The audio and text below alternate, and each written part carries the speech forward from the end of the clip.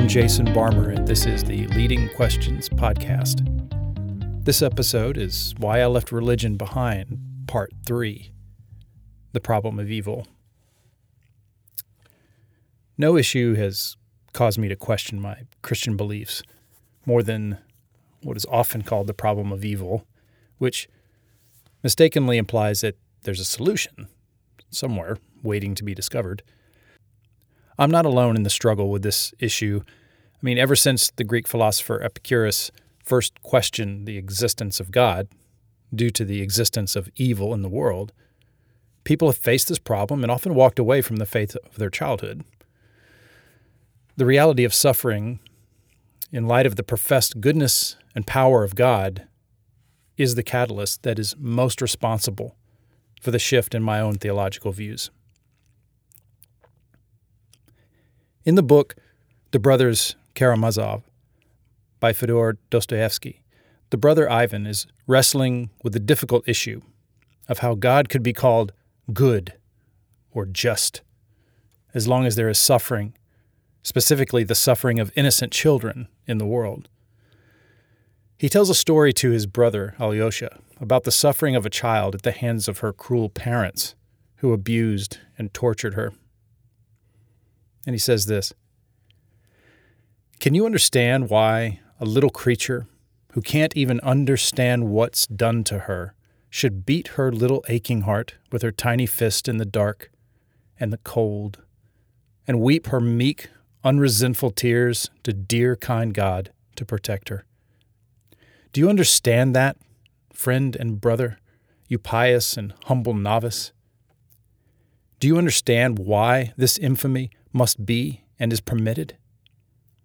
Without it, I am told man could not have existed on earth, for he could not have known good and evil.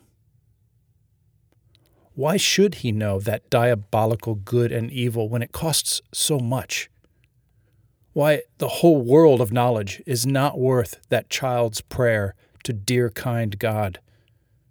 I say nothing of the sufferings of grown-up people. They have eaten the apple, damn them, and the devil take them all. But these little ones..."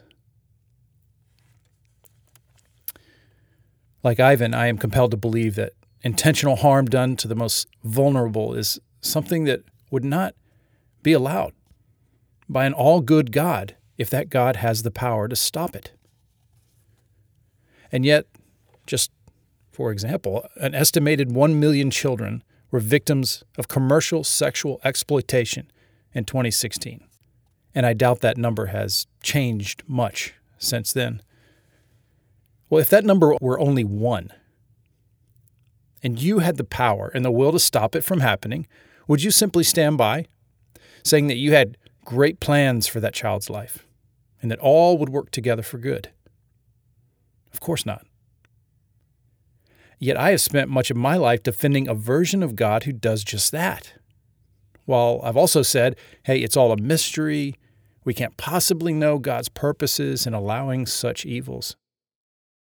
But in light of this, and as it really crashed down on me, how God seems to stand by, at least if the version of God I was taught is real, then apparently he's standing by. And in light of this, I can no longer accept the narrative that I was given about God by evangelical Christianity. To believe that there is an all-good, all-powerful, and all-knowing God who allows the suffering of the most vulnerable is to be left with a contradiction that must be acknowledged, even if one is willing to live with that. But why maintain this contradiction just to hold on to a theology as some kind of existential security blanket? So where does this leave my belief in God? Of any topic, this one is most likely to sound like I'm presenting an apologetic for atheism, which I'm not, though many have chosen that at this point when they've really confronted this issue, and I can understand that. But I think this issue is most especially damning to Christian beliefs about God, not theism in general. And I do accept that people have somehow figured out a way to look past this issue in a way that satisfies them enough to remain a theist. For example, I'm much more willing to entertain the idea of a deity who lacks the power to change the horrific evils of the world, but suffers and mourns over it as we do. So this would probably be more along the lines of process theology. And you can learn more about that by looking up Charles Hartshorne. Go to Wikipedia or something of that nature. I'm sure the internet is there to help you. I certainly am not an expert on process theology, but I've read enough summaries that it seems to be something that would appeal to me if I was to remain a theist and hold on to some kind of theology of who God is, because it does address the problem of evil.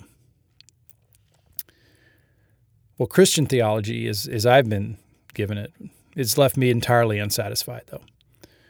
The attempts in Christian theology to explain our existence, to come to terms with our mortality and with the problem of evil, they're just insufficient. And I simply can no longer suffer a theology that tries to explain away the torment of a child by saying all is well because God is going to make it better in the end. And again, the words of Ivan Karamazov from the Brothers Karamazov echo the same idea.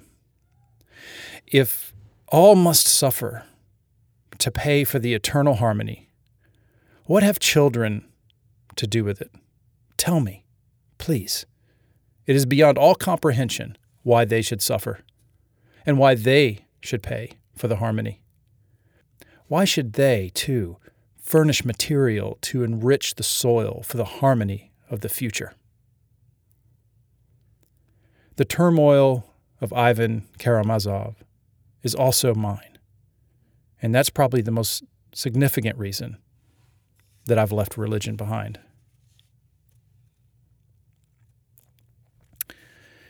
In the next episode, and this originally was going to be a 4-part series, it's actually going to be 5.